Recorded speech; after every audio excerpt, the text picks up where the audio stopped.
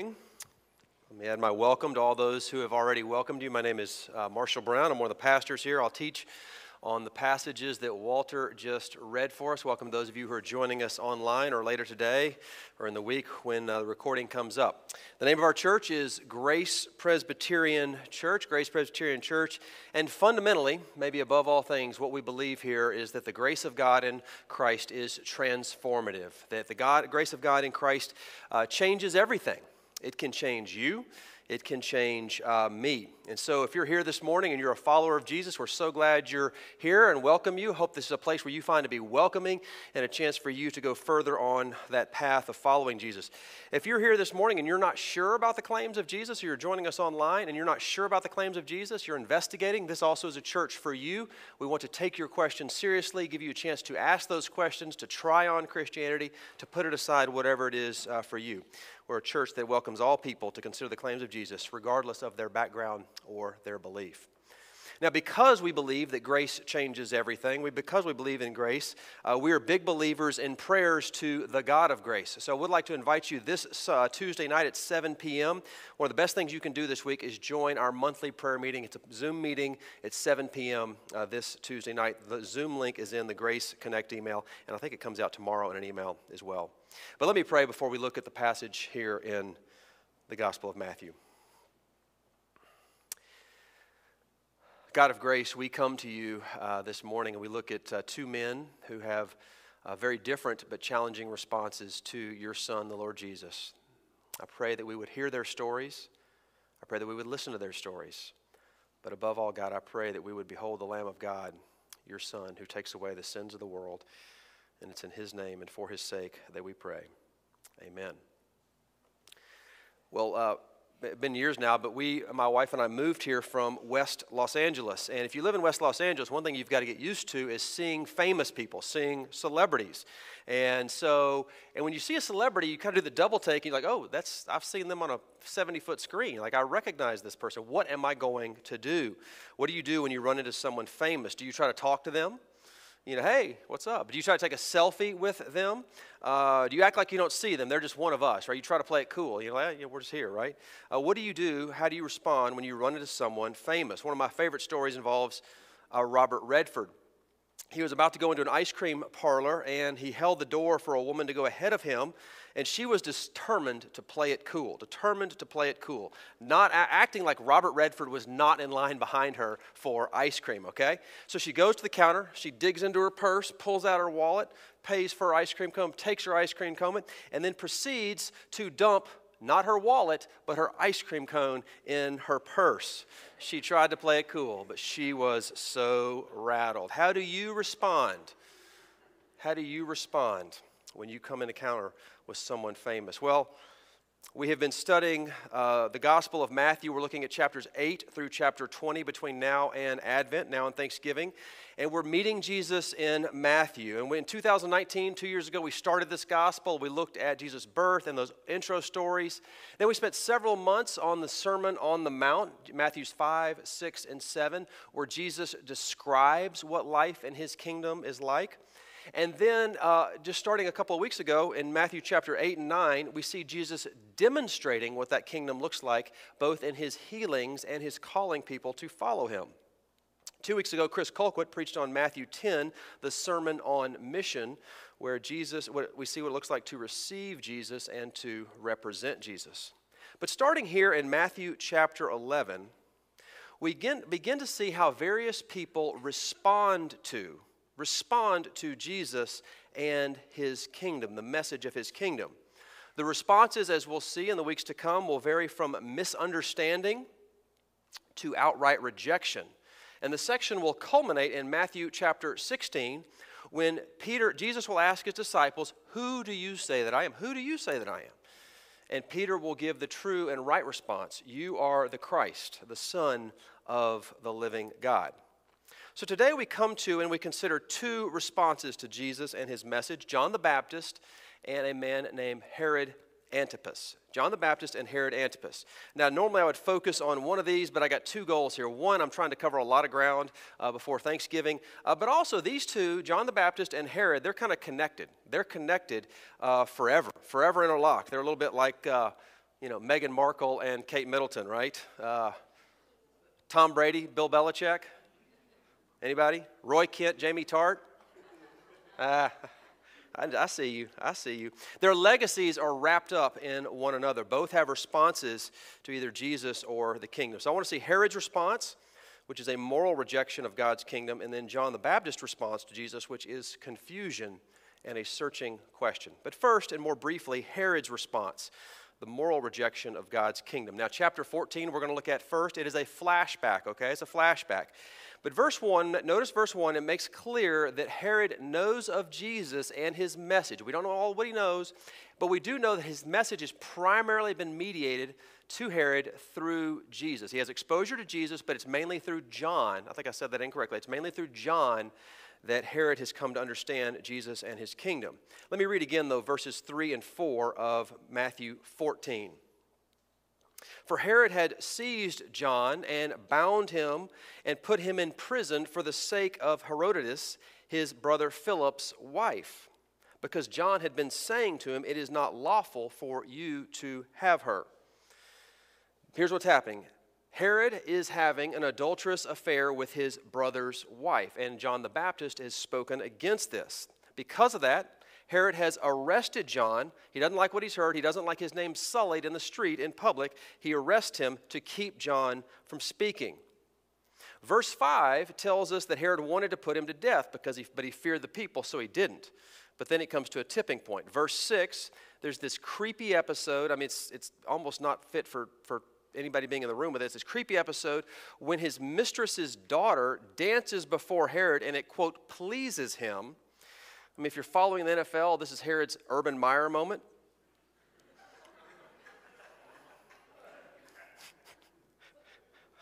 Y'all laughed more than the last crowd. Verse 7, Herod is so pleased that he makes a promise to give this young woman anything she wants.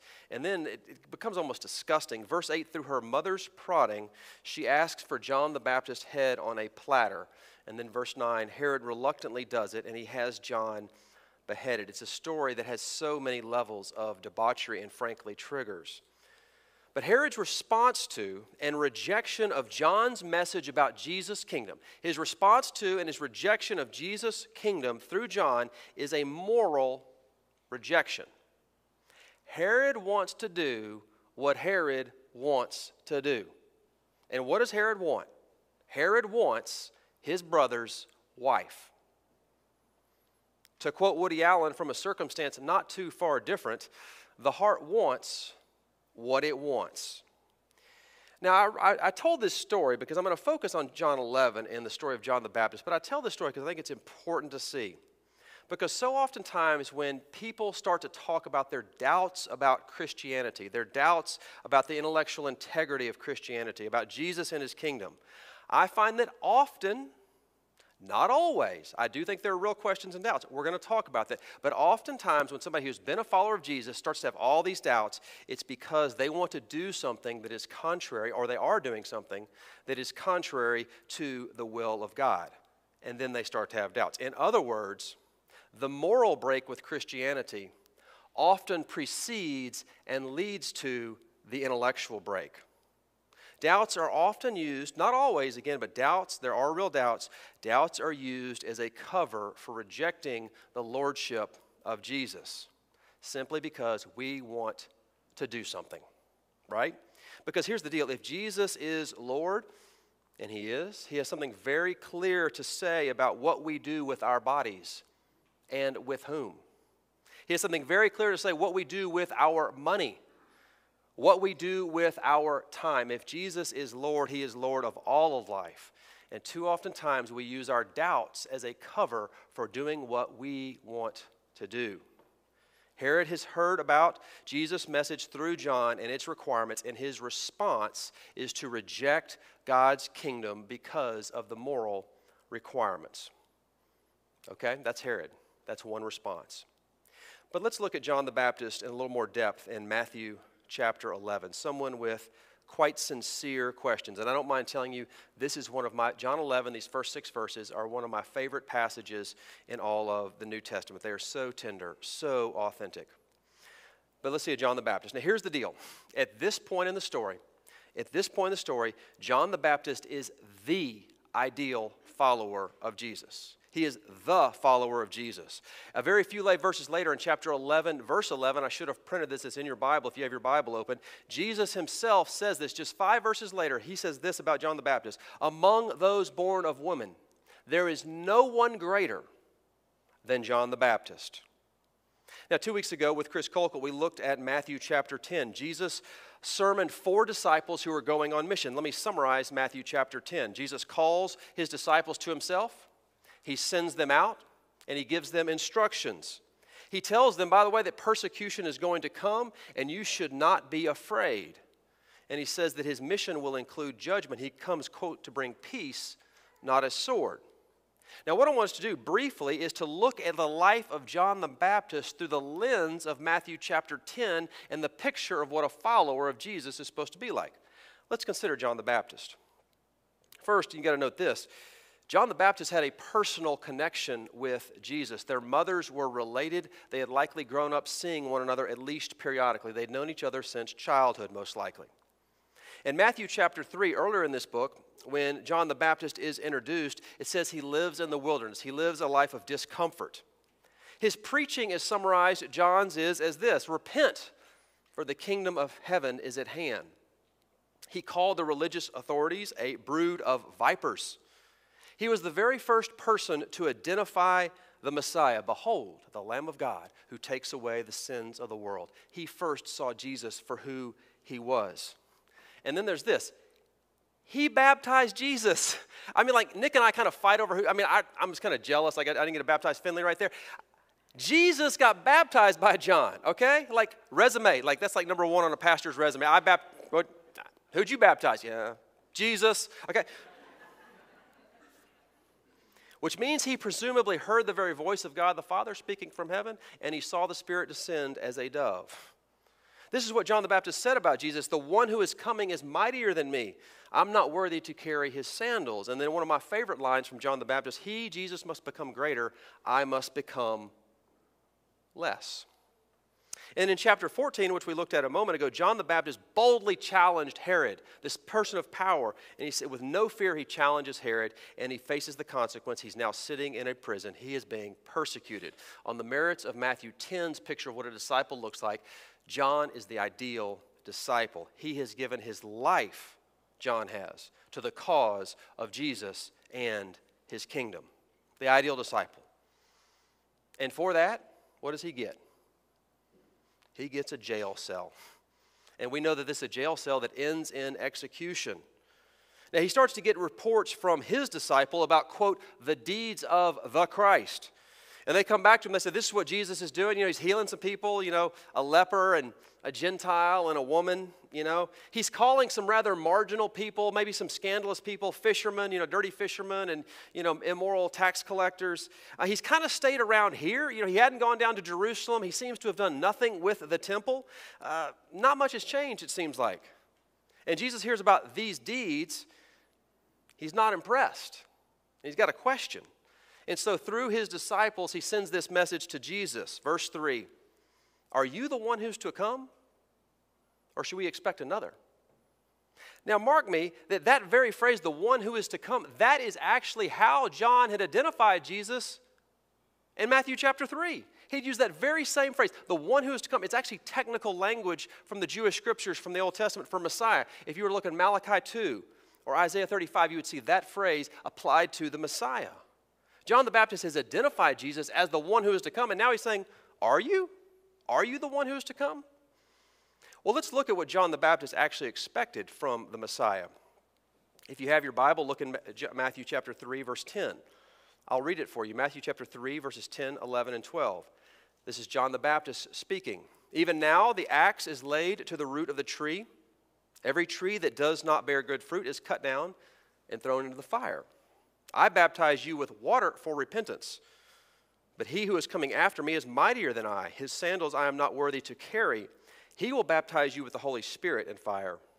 His winnowing fork is in his hand, and he will clear his threshing floor and gather his wheat into the barn, and the chaff he will burn with unquenchable fire. You see, John the Baptist's expectation and his image of the Messiah is an image of power, one who brings judgment and fire, who wields an axe and a winnowing fork. And the reports that John the Baptist is getting, they don't measure up with what he has expected.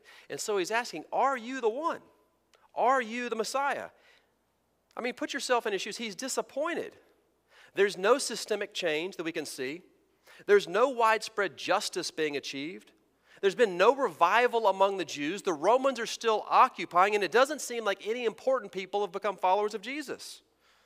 Let me quote Dale Bruner, one of my favorite commentators. He says this: the Pharisees at this point in time, they still control popular religious life. The Sadducees still control the temple. The whole religious system seems thoroughly unthreatened by Jesus' do-goodism in the hills. And what is more, John is in prison, and Herod, the embodiment of oppressive establishment, is on the throne about to take John's head off. And then there's this. John is asking this question from a prison cell. And by the way, this story is corroborated in not just in the scriptures, but in Josephus' story of the Antiquities. He's in prison. Jesus is out there healing people, raising people to life, giving purpose and meaning to ne'er-do-wells, scandalous people like Matthew. And John the Baptist, well, he's in a jail cell, right? He'd given up any luxury to live in the wilderness. He had spoken truth to power. He had pointed away from himself, humbled himself, pointed people to Jesus. And that guy is the one in prison. He's got a question. Jesus, are you the one? Are you the one? This is such a tender passage to me. It's so real. Because if you're like me, you felt like this. Are you the one, Jesus? I'm trying to do the right thing here. I'm trying to do right. And my life seems to be getting worse and worse. Maybe you are a student, high school or college, and you've taken a stand on morality. I will not do this or that, whatever it is. And on social media or with your friends, you get blown up, called a Jesus freak, thrown out of your friend group. Or in love, you tell somebody that you believe in Jesus, that he's the way, the truth, and the life. People say you're full of hate. You're intolerant. You get canceled. Jesus, are you the one? Is this what I get? Maybe you're a faithful follower of Jesus and you develop chronic pain. The cancer comes back. Someone sues you. Someone close to you dies. Jesus, are you the one? Or should I look for someone else? Maybe you look at the world and you despair. You feel like Christianity is not far from being labeled a hate crime. And then you look around and you say, there doesn't seem to be much justice for the least of these. This week, I heard news of a 7-year-old autistic boy in Schaumburg, 7 years old, autistic, living with his homeless grandmother. Jesus, where are you? Jesus, are you the one? Or should I look for someone else? Now, before we look at Jesus' answer, I don't want you to miss this, because this is what's most beautiful to me about John the Baptist. Because what does he do with his very real, authentic question? What does he do? He takes it to Jesus. He takes which is to say, he prays.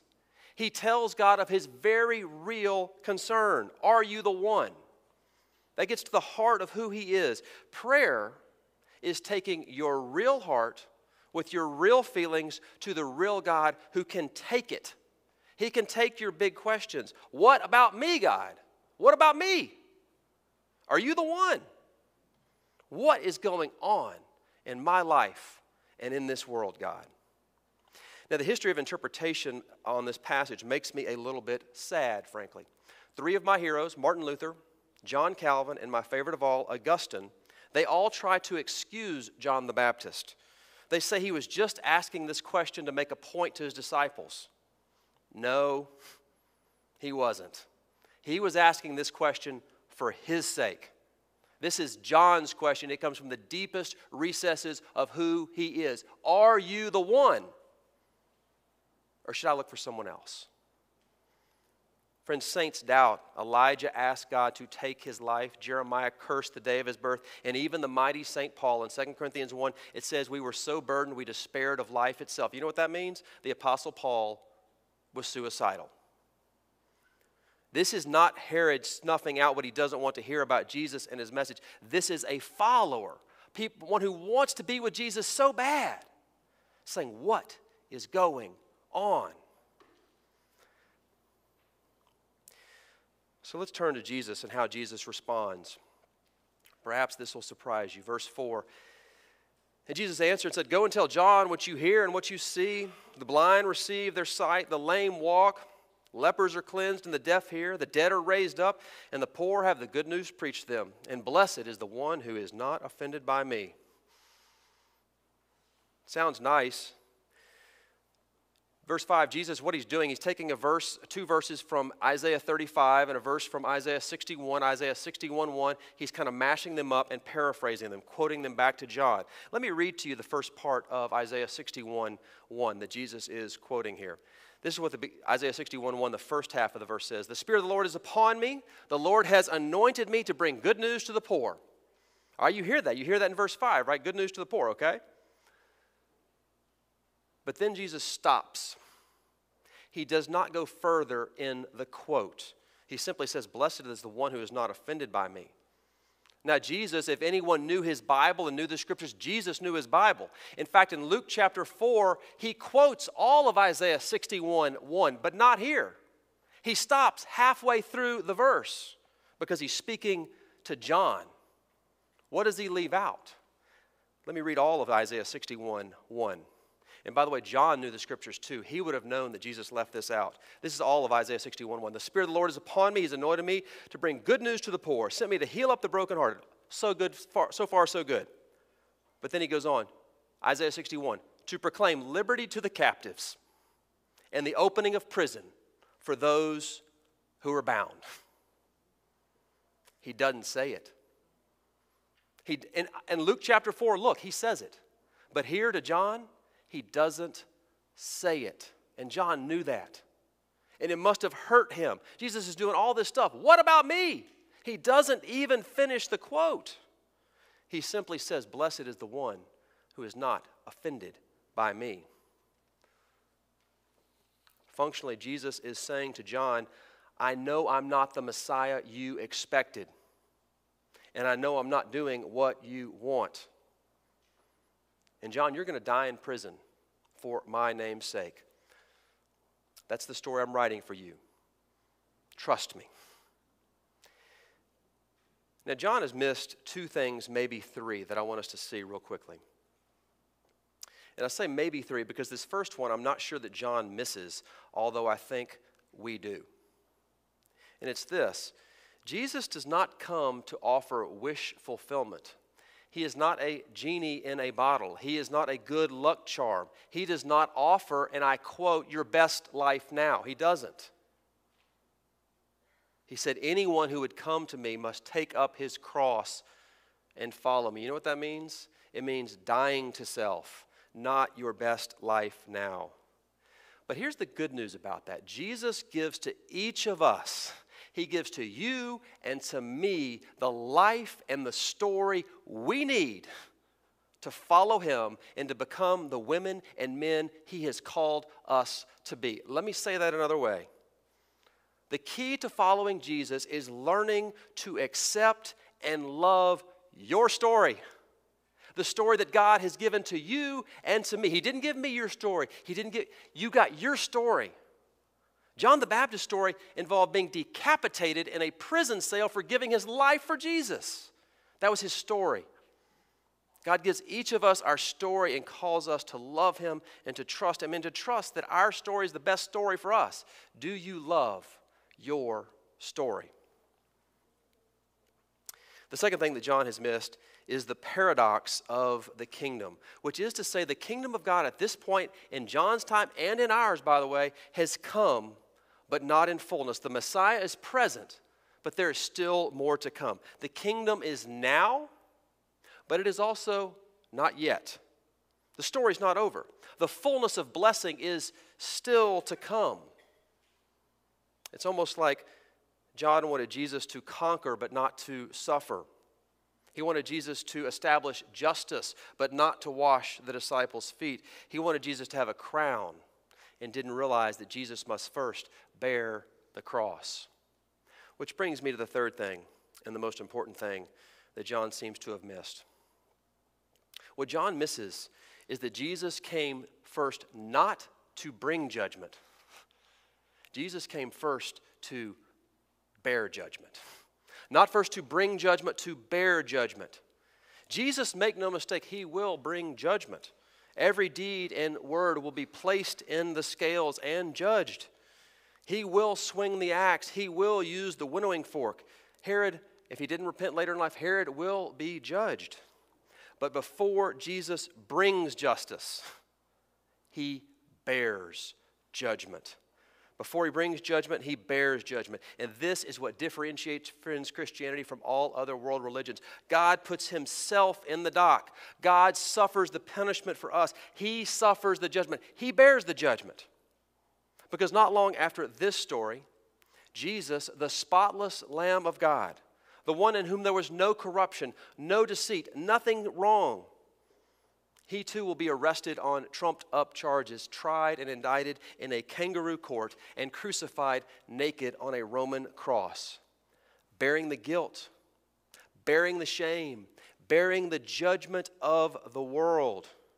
You see, Jesus faced the fire of judgment. He faced the axe before and for us.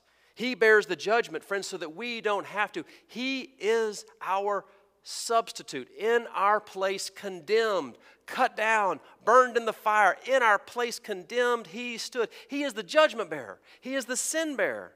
He drinks the cup of God's wrath so that we do not have to. Now, you may not have done the things that Herod and his mistress have done, but you've thought them. But you have thought them. And like me, like all of us, we need someone to stand in the gap for us. We need a substitute, not someone who just brings judgment, because, friends, we all fall short of that. We all fall short. We need someone who will bear the judgment. And, friends, we got somebody. We got a guy.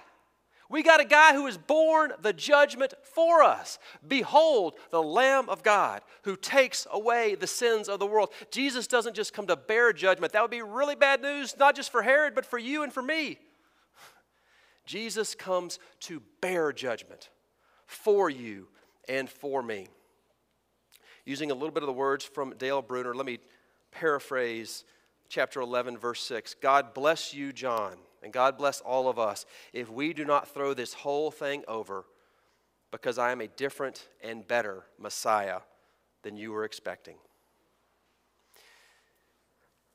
Now, this is one of my favorites. I love this story. I mean, it's so moving and so powerful to me. And I want to leave us with several lessons from this story in one question. Several lessons in one question from the story of John the Baptist and a little bit from Herod as well. The first lesson is this, and Kevin Van Hooser referred to this last week, is the authenticity of the New Testament documents. I mean, what other religion would have one of the most public and ideal followers questioning the founder, right? The Bible could have easily scrubbed this out, but it includes episodes like this, testifying to the authenticity of God's Word. But second, a lesson is that suffering for Jesus' sake is nothing new, and it should not surprise us. I know that in this room there's many people that are in jail cells right now. I don't know what it is for you, but you feel like you're in jail, and you're asking, are you the one? Or should I look somewhere else to find satisfaction and hope and meaning in my life? In fact, it is not just that suffering is for all of us, but suffering is actually one of the ways. It's one of the ways that Jesus grows us into the men and women he wants us to be. He had to take John to the very end of himself. I mean, can you imagine John asking this question? He had to take him there, though, and he had to put him in a jail cell to do it. Are you the one? John would have never asked that. He took him to the very end of himself, but he didn't break him. What a beautiful image. But then third lesson is doubts and questions are okay. Do you know this? That it's okay to question God? C.S. Lewis famously says, the person who has not doubted has never really believed. It's okay to ask questions. It's okay to try on Christianity. One of my hopes for our church is that we're a place that always takes questions seriously, where your questions are engaged, where people of all places and all beliefs and all backgrounds can come and ask their questions. It's okay to doubt. Even John the Baptist doubted. So those are the lessons, but let me ask you and leave you with one question. Be honest. Do you feel this morning more like Herod or John the Baptist? Which is to say, do you know what Jesus says, but you want to do what you want?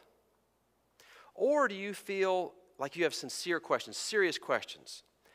If you're like me, there's a little of both in you. There's a little of Herod and there's a little of John. It's easy to admit the John part. Are you willing to admit the Herod part? I don't want you in this part of my life, Jesus. I want to be more like Herod.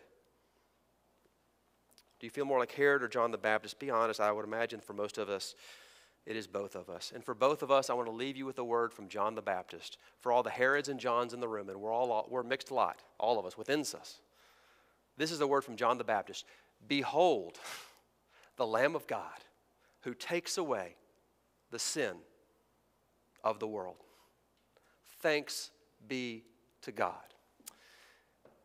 Amen. Let me pray.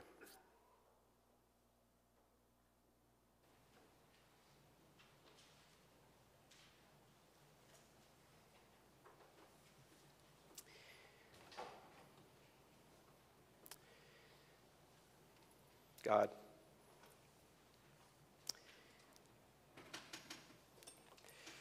you know us, you know our stories, you wrote them. You know what we need better than we do. Be gracious to us. Amen.